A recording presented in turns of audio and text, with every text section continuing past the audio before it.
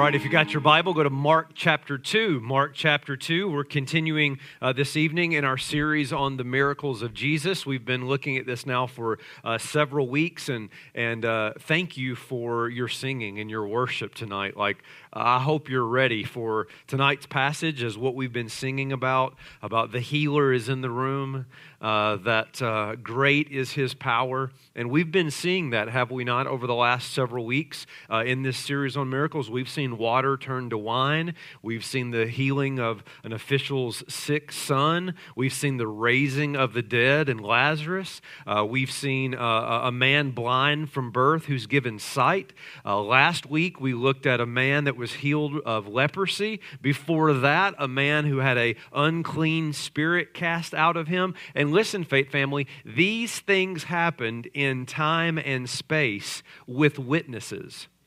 Your faith is not based on some fantasy story. Your faith is based on historical reality of the miracles of Jesus Christ.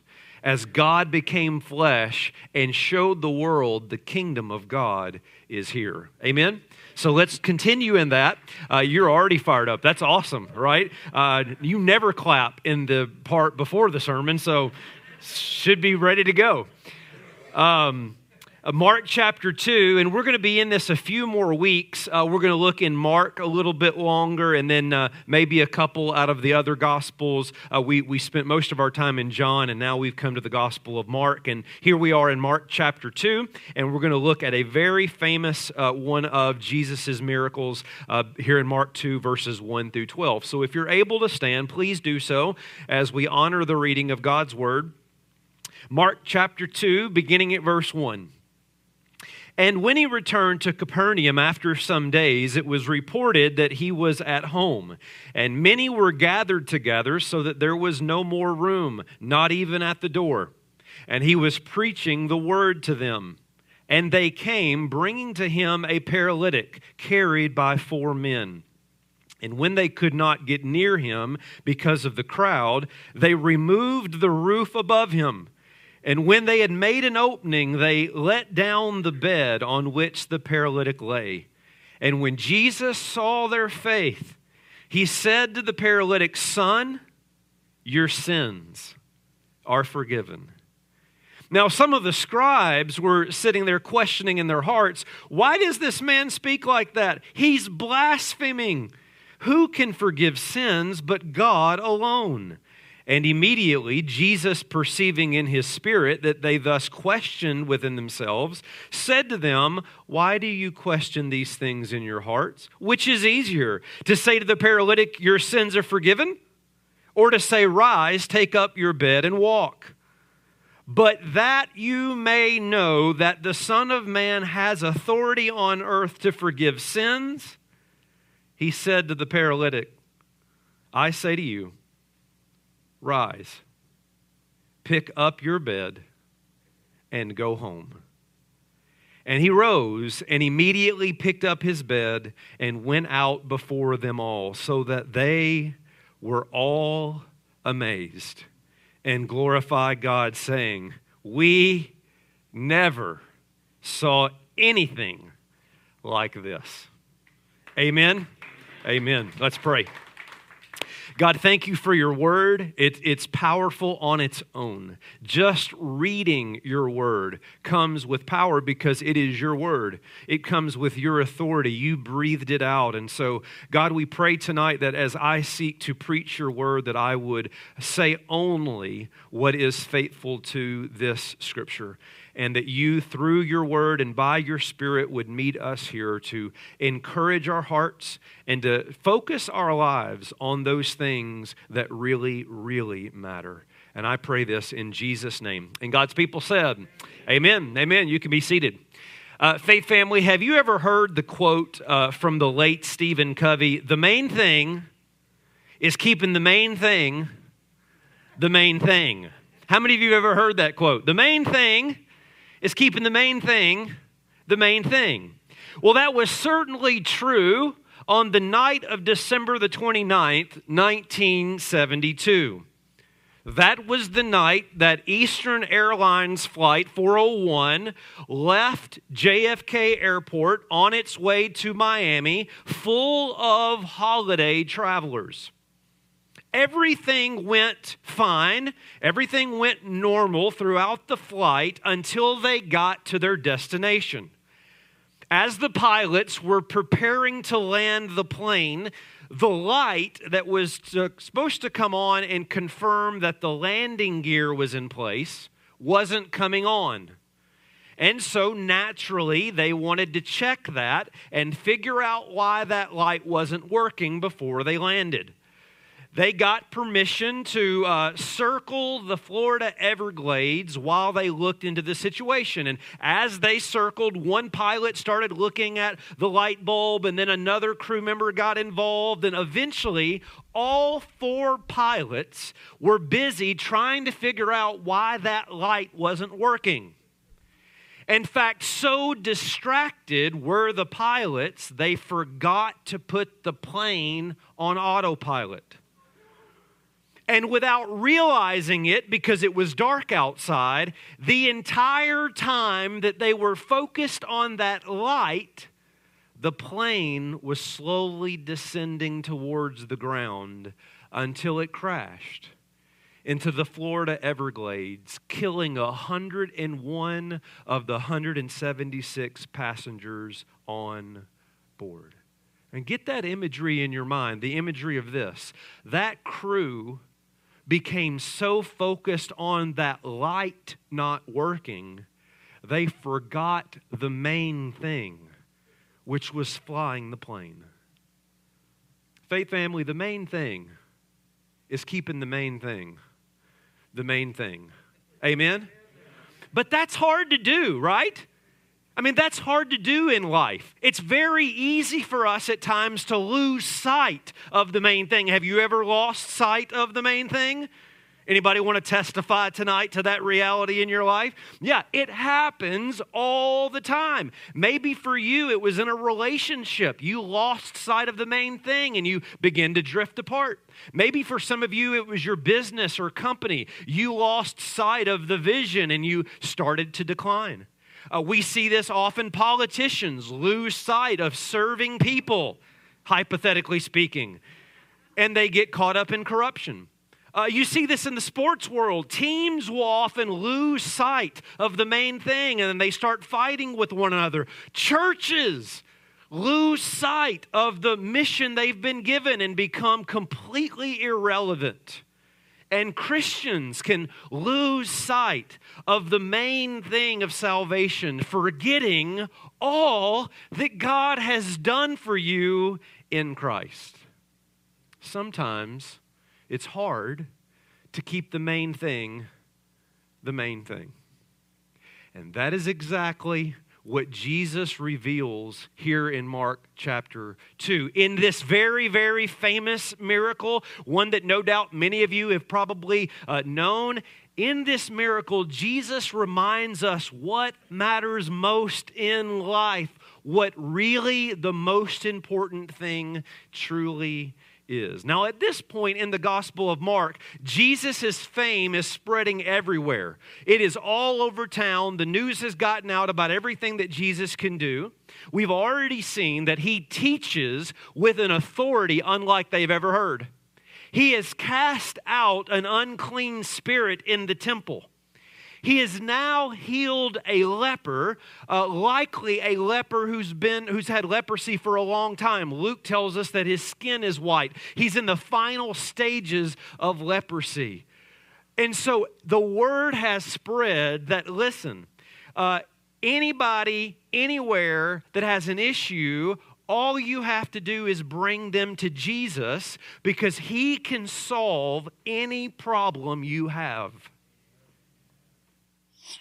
Jesus performed so many miracles. You think the carpentry ever came up when he was doing the miracles? Jesus, if you could cure our son's blindness, and we'd love some shelves right here. I don't know if you want to do the blindness, then the shelves. We need the shelves by Tuesday. Of course, we'd love our son to see those shelves. That's how people are treating Jesus, right? I mean, Jesus, we have this physical problem, and if you could do that by Tuesday, that would be great. But now, let's not blame these people because we would be the same way. Let me ask you this. What issue, don't say it out loud, this is for you to keep within. What issue did you bring in with you tonight? What life issue are you going through right now? Be honest there with yourself. What are you dealing with? Is it a financial problem? Is it a relationship problem? Some of you, maybe it's a medical problem. Some of you are dealing with a sickness. Some of you are dealing with a job crisis. I'm asking you seriously, and those of you watching online, what is your issue? What's the thing physically that captures your attention the most? Well, what if I told you that you could go to a physical location where an actual person could make it all go away? The line would be out the door. Amen? I mean, that line would go on for miles and miles and miles. Exactly. Look at chapter 1, verse 36. And Simon and those who were with him searched for him, and they found him and said to him, everyone is looking for you. Verse 45. But he went out and began to talk freely about it and to spread the news so that Jesus could no longer openly enter a town, but was out in desolate places. And people were coming to him from every quarter. Chapter 2, verse 1. And when he returned to Capernaum after some days, it was reported that he was at home.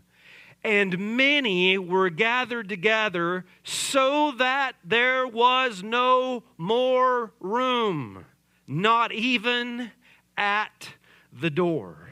In other words, the word of Jesus has spread throughout town, and he can't go anywhere without a crowd because people are consumed with their physical needs. And evidently, there are 4 men who have a friend that is a paralytic.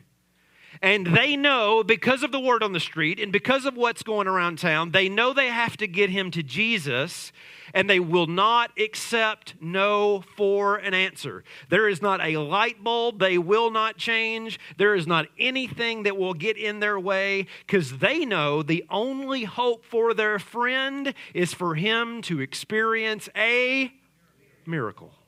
It's the only hope for him. So when they arrive at home where Jesus is teaching and they realize that this show is sold out and there's no more room, they improvise. That's a rope. Put it back, man. If you are willing, Rabbi, I know you can do this.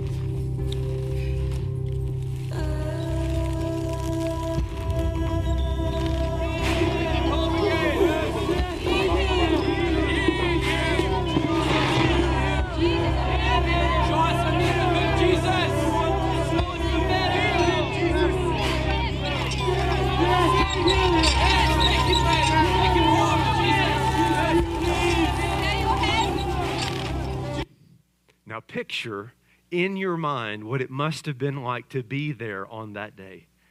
You're one of the ones that got in the room, and you're listening to Jesus teach, and the next thing you know, you hear a chainsaw, and somebody's cutting a hole in the ceiling. And they lower this man down before Jesus, and Jesus says something to him that is totally unexpected and completely strange. Verse 5.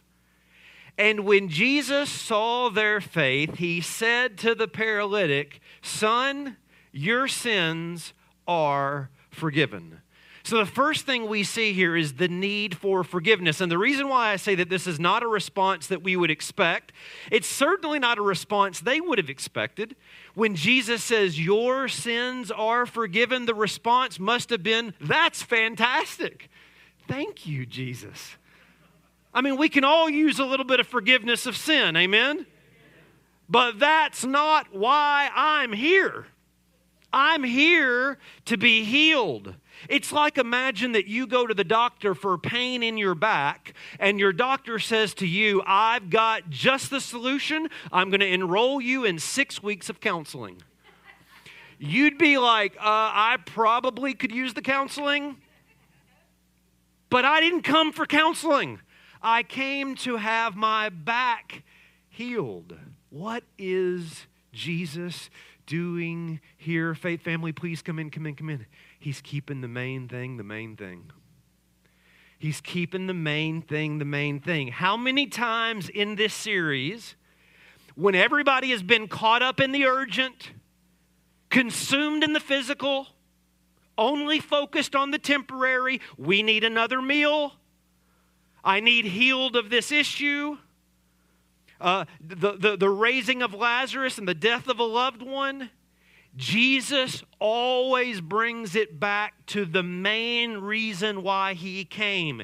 He will not be distracted from his mission. Amen? Jesus, notice it on the screen, didn't come to be our physical healer. Jesus came to be our eternal Savior. Somebody say amen. Why? Why is that true? Next slide. Because our greatest need is not a temporary fix. Our greatest need is eternal forgiveness. Oh, faith family, look, notice this on the screen. Paralysis will keep you from walking. Sin will keep you from God. Jesus will not be distracted from the main thing. And the main thing is not your temporary need. It's not your momentary fix.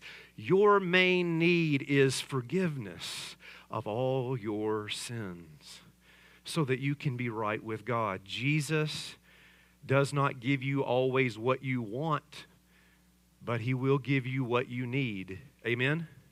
And if you come back at me, are you saying that Jesus doesn't care about my physical situation? Are you telling me he doesn't care about my physical condition? Are you saying that he's not sensitive to this man's situation? No.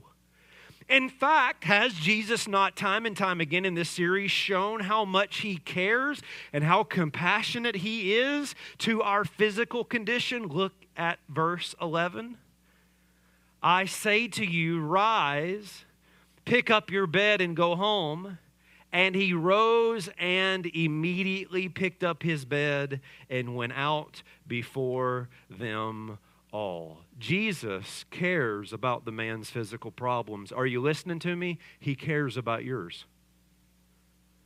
He cares about yours. But the main thing is keeping the main thing the main thing. And the main thing is the forgiveness of sins.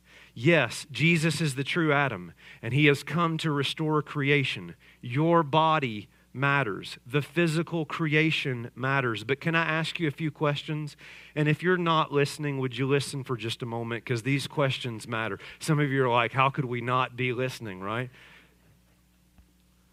What good is it if you're able to stand before others, but you can't stand before God?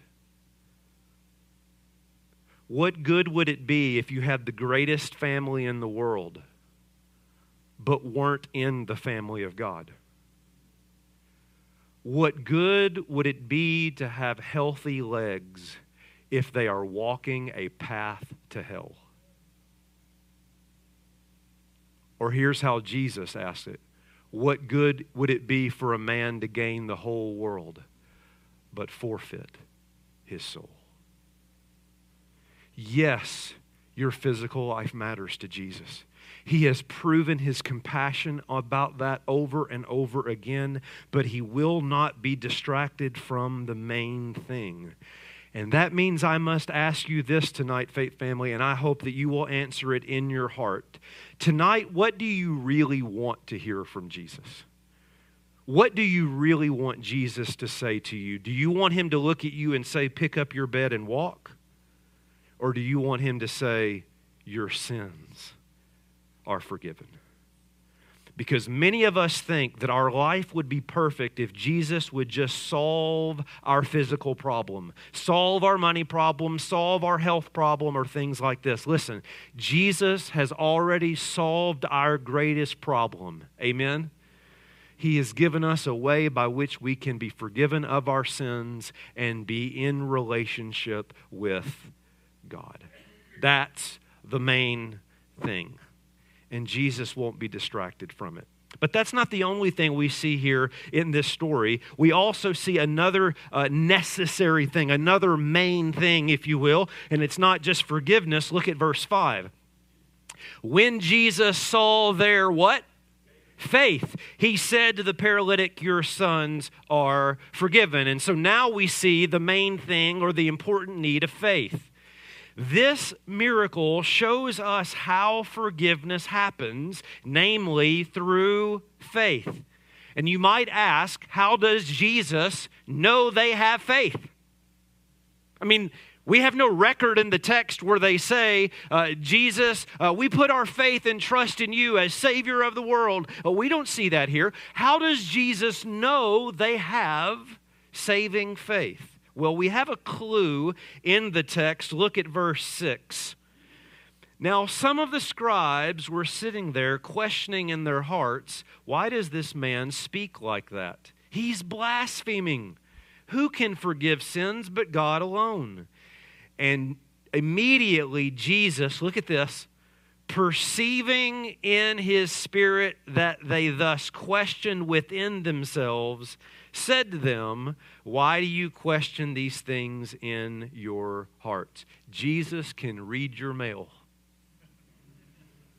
You think you're hiding that attitude? You think you're hiding that thought about Jesus? Oh, no. Jesus knows what they're thinking. Jesus is perceiving what is going on in their minds. You say, what's the point? Jesus knows the heart of these men, and he knows it is a heart of faith.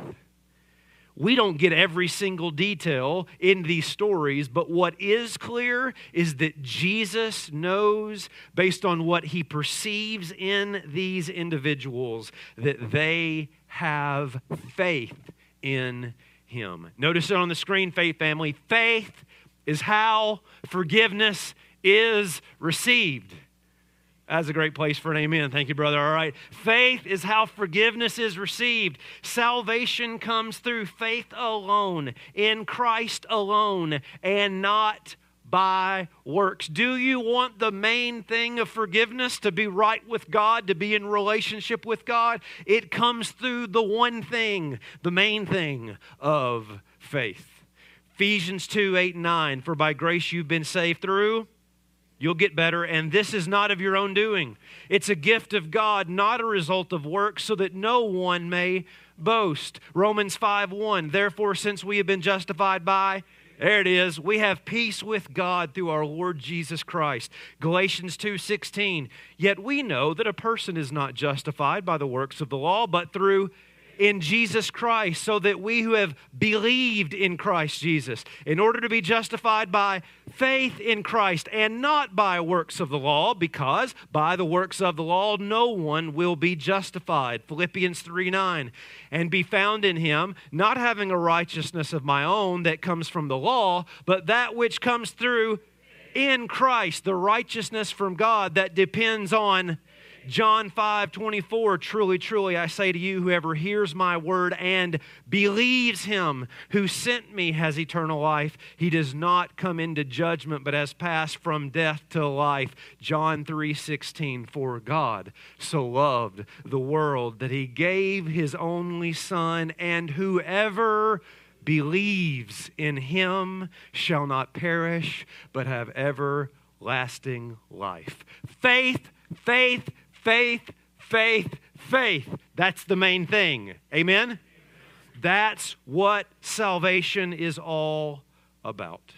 It is not by works, and that's good news. Amen? It means that salvation is not about what you do. Salvation is about what Jesus has done. Do you believe it?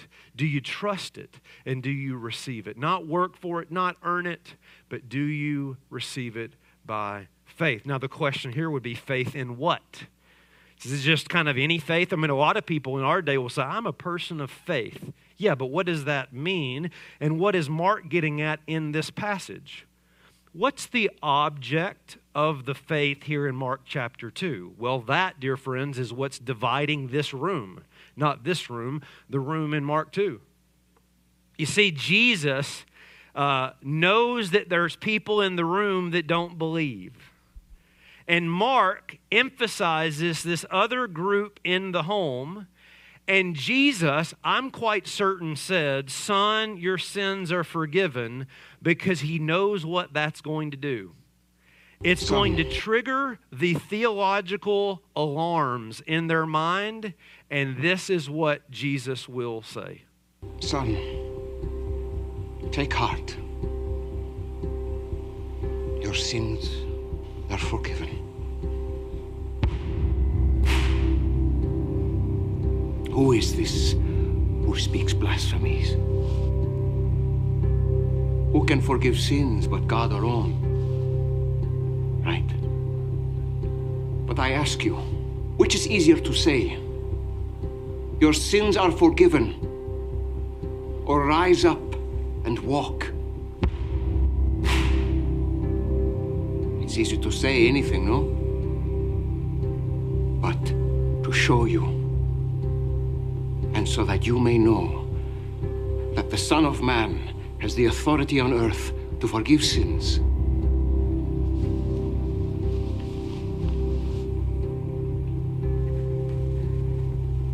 I say to you, my son, rise,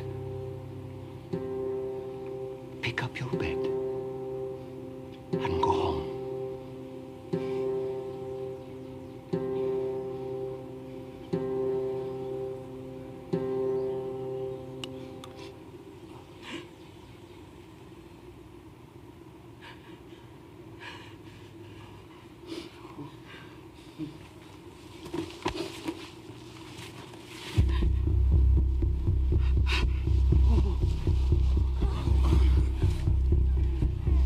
Easy does it.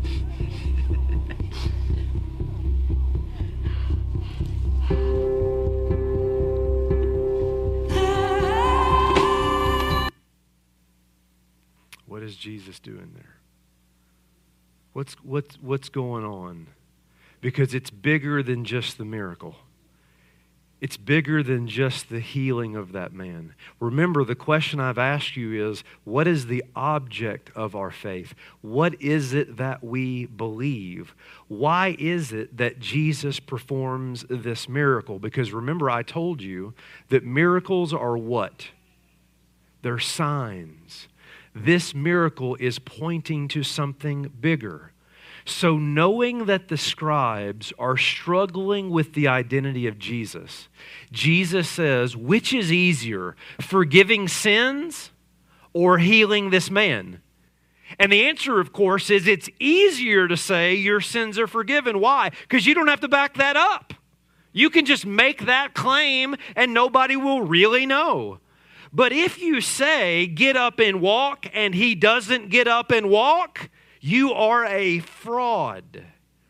Therefore, in order to prove that Jesus does have the ability to forgive sins and therefore is the very Son of God, Jesus says to him, rise, take up your bed, and go home. And this happens, verse 12. And he rose and immediately picked up his bed and went out before them all. In other words, notice this on the screen. Jesus performs this sign to reveal he is the Son of God. That's what this miracle is all about. What's easier, to say your sins are forgiven, or rise and take up your bed and walk? I tell you, so that you know I have the authority to say your sins are forgiven, rise, pick up your mat, and go home. Are you listening to me? The object of our faith is that Jesus is the Son of God.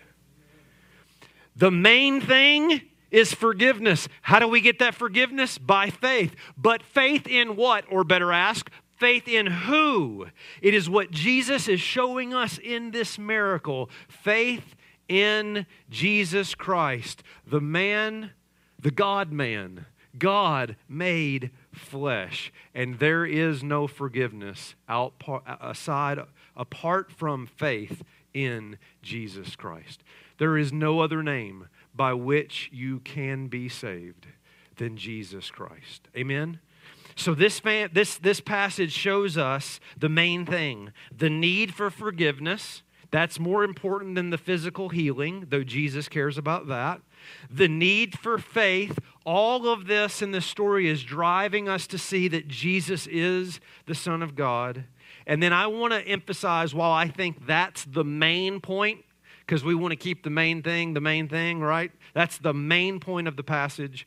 I'm going to close tonight by showing you one other emphasis that's not the main point, but it's a secondary point worth mentioning, and it's this: the need for faithful friends.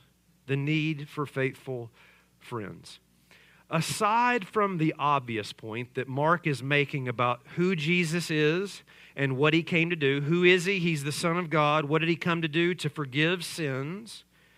There is something that should be said about these four men and our mission as Christians. And here it is on the screen, Faith Family. We must be willing to do whatever it takes to get people to Jesus. We must be willing to do whatever it takes to get people to Jesus. You see, these men could have arrived that day and made excuses. Sold out. Let's go home. There's no room. You know what? Jesus is probably tired. And I sure know I'm tired. I mean, carrying you the whole way, I'm exhausted. It's just not, today's not going to be the day. We'll try it again a different day. But no, these men will not accept that at all. They're willing to do whatever it takes. And so I'm asking you this question, Faith Family. Look at it on the screen. When it comes to getting people to Jesus, do you make excuses or do you climb roofs? I don't really want to have that conversation today. I'm tired. I don't really want to serve that person. They kind of made me mad at lunch. I just got so much stuff going on in my life. I don't really need to be all that concerned about their eternity. Do you find yourself making excuses or do you find yourself saying, I'll do whatever it takes? Whatever it takes to get somebody to Jesus. Let me give you 5 characteristics. You say you don't have time for 5, and I say hush.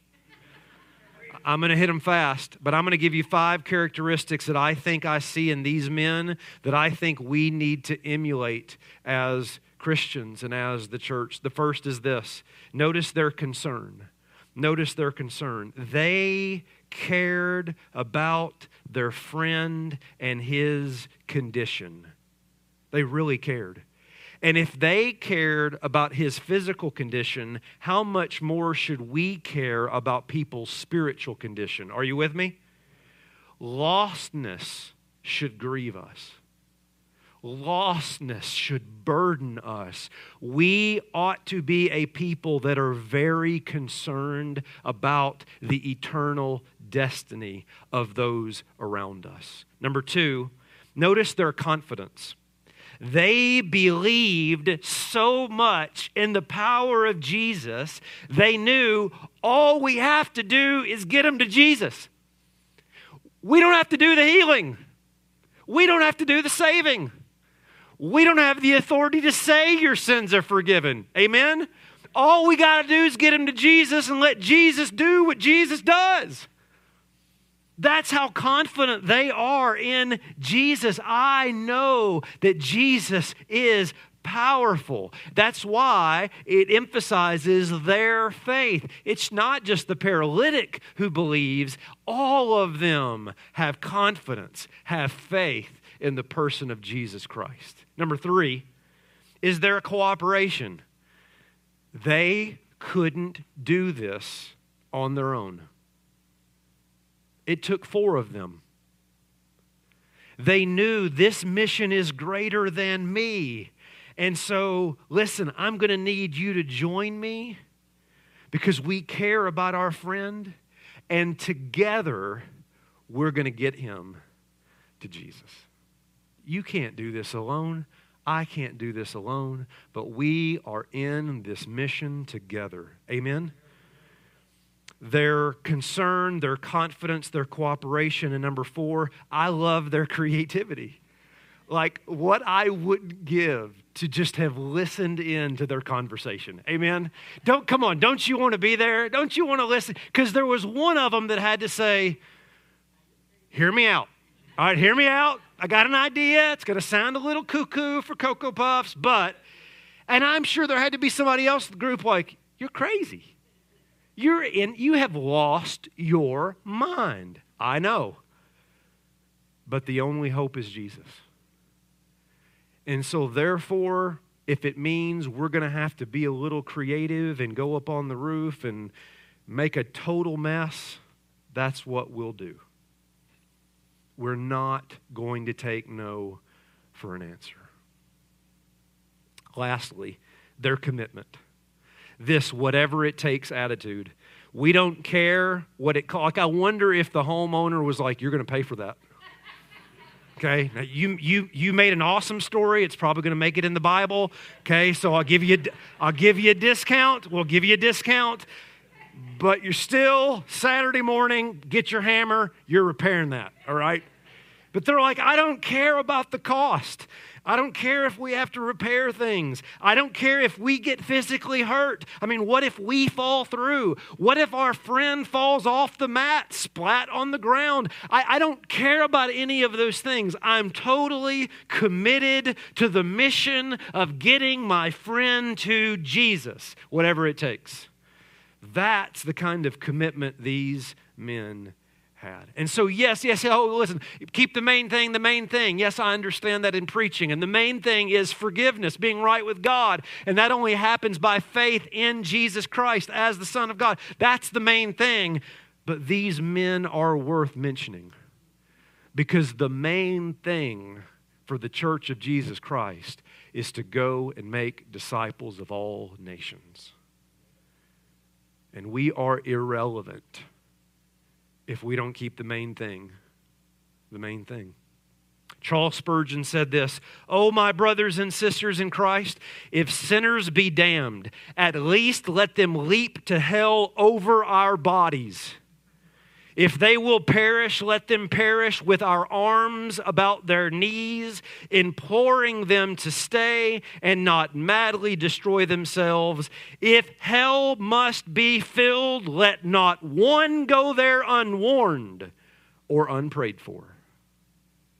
That's the kind of urgency, that's the kind of commitment we ought to have as followers of Jesus Christ to the mission of Jesus Christ. And if you feel like that's just so heavy, again, let me remind you, these men aren't responsible for the healing. They're not responsible for the saving. Their responsibility is just get them to Jesus and let Jesus do what only Jesus can do. Isn't that freeing? I can't save anybody. And it's not even my responsibility to do so. But I can tell you about Jesus. And my prayer is that by faith in Him, He would say to you, your sins are forgiven. Faith family, the main thing is keeping the main thing. The main thing. Amen? And while I have no doubt that there are real physical issues in your life tonight, I ask you, what good is it if your legs can stand before others, but your life can't stand before God? Do you have the main thing that matters in life? Do you have faith in the Son of God for the forgiveness of your sins? You need to answer that tonight. And the only reason that that forgiveness is even available to you today is because Jesus kept the main thing the main thing. and all of the physical needs that he had and all of the physical needs he faced, hey, turn those stones into bread. Kill you, Jesus, we're never going to let that happen.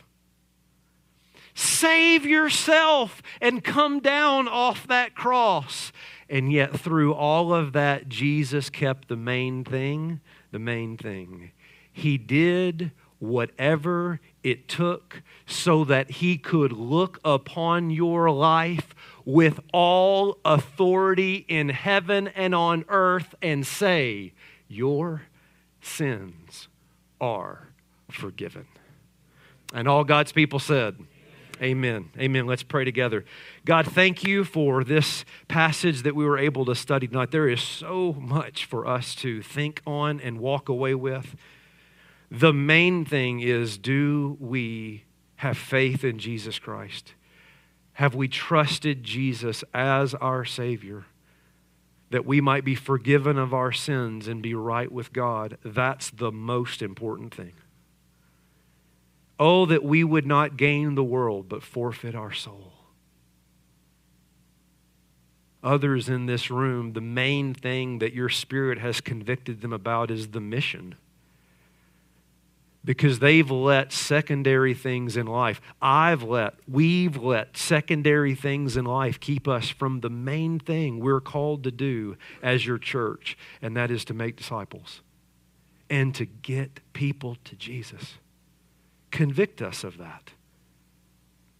Bring us to our knees on that. May we be inspired by the story of these four men that were willing to do whatever it took, whatever it cost to get people to Jesus. Thank you for this passage that surfaces for us what the main things really are. Now give us the faith and the strength to run after those things and to focus our lives on those things. In Jesus' name, amen.